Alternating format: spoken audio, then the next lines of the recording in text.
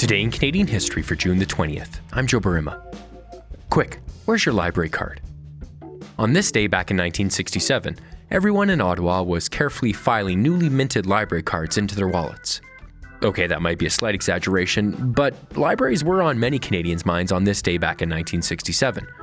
At 395 Wellington Street, Lester B. Pearson was officially opening the National Library of Canada.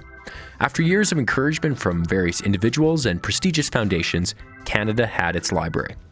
Still home to some of our nation's most prized collections, the library has evolved over the years. The demands and opportunities of the digital world encouraged a formal partnership with the National Archives, and tight budgets have prompted changes in operation. Paul McCormick was formerly the Director General of Strategic Policy and Planning for the National Library.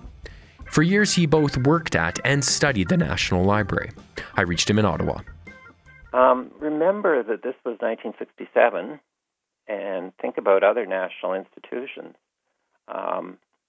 There was no National Gallery, or at least a building that was built for that purpose. There wasn't a Museum of Civilization. There weren't these buildings in Ottawa, anyway, that were national cultural institutions.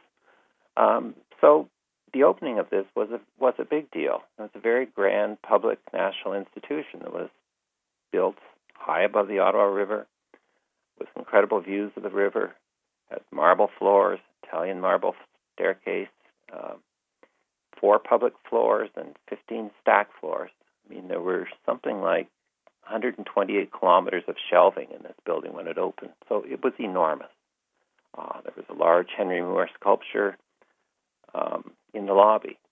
It was a huge step in the life of the National Library, which had started in 1953, but didn't have space for its collections, didn't have anywhere to offer services to the public. Collections were stashed in places across Ottawa. So it was a very large and important step for the library. Well, besides the desire to consolidate all these materials, why was it decided that the library was needed?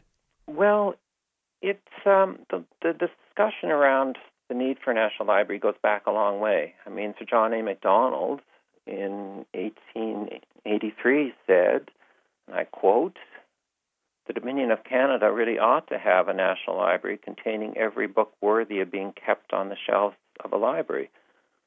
So, it didn't happen in the 1880s, but they did ask the Library Parliament to begin collecting material that would be beyond the normal scope of the Library Parliament, books that were in the humanities, social sciences, literature, things that normally wouldn't be needed by parliamentarians. There were individuals that were very outspoken about the need for a national library, and periodically there were these eruptions of individuals and organizations that petitioned the government to do something about this. But really, it took the organization of the Canadian Library Association in the 1940s to really get this movement happening. But there were a lot of organizations that were saying the same kinds of things. The Ontario Library Association, the Royal Society, the Canadian Historical Society, lots of organizations were of the same mind that the country really needed to have a library in place that would provide national services and support the network of libraries across the country.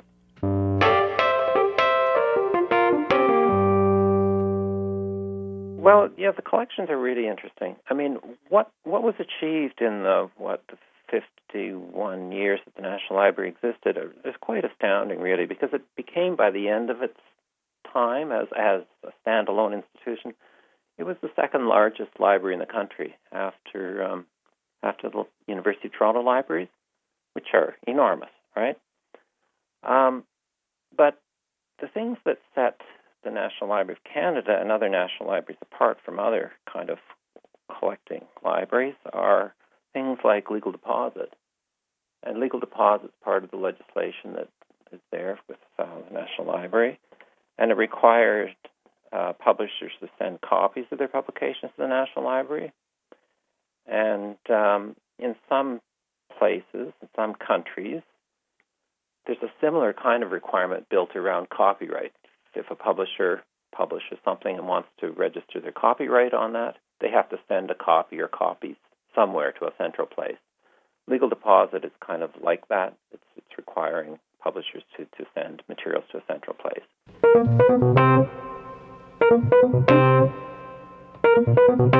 So, I mean, some of the things that national libraries have normally, too, is a very active gift program.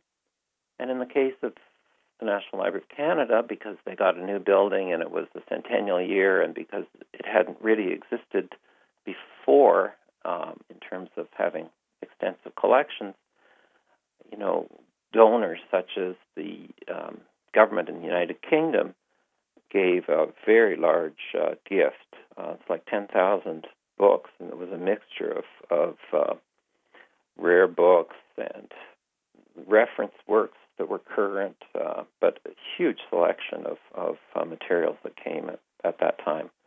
The Library of Parliament, also major donor to the National Library, collections of newspapers or the Government of Canada publications or provincial government publications. These were huge gifts, which, in the absence of a building, sat in boxes for years. Many organizations have made a point of collecting material and donating it to the library. So, 2002, the National Library acquired copies of the Halifax Gazette. I mean, this is almost a unique copy that was acquired from the Massachusetts Historical Society. Well, Halifax Gazette, 1752, extremely important material. But this purchasing program covered a lot of types of information, other collections of Canadiana materials, even asking the British Library to produce copies of Canadian sheet music that they had in their collections that didn't exist in this country.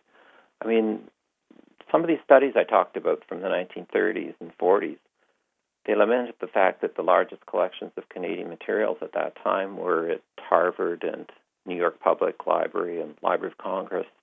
They weren't in Canada. Canadian libraries didn't have these materials. So there's been a lot of catch-up that's had to be done. Today is a day full of Canadian history. On this day back in 1877, fire destroyed a large swath of St. John, New Brunswick. And famous Canadian crooner Anne Murray was born on this day back in 1945.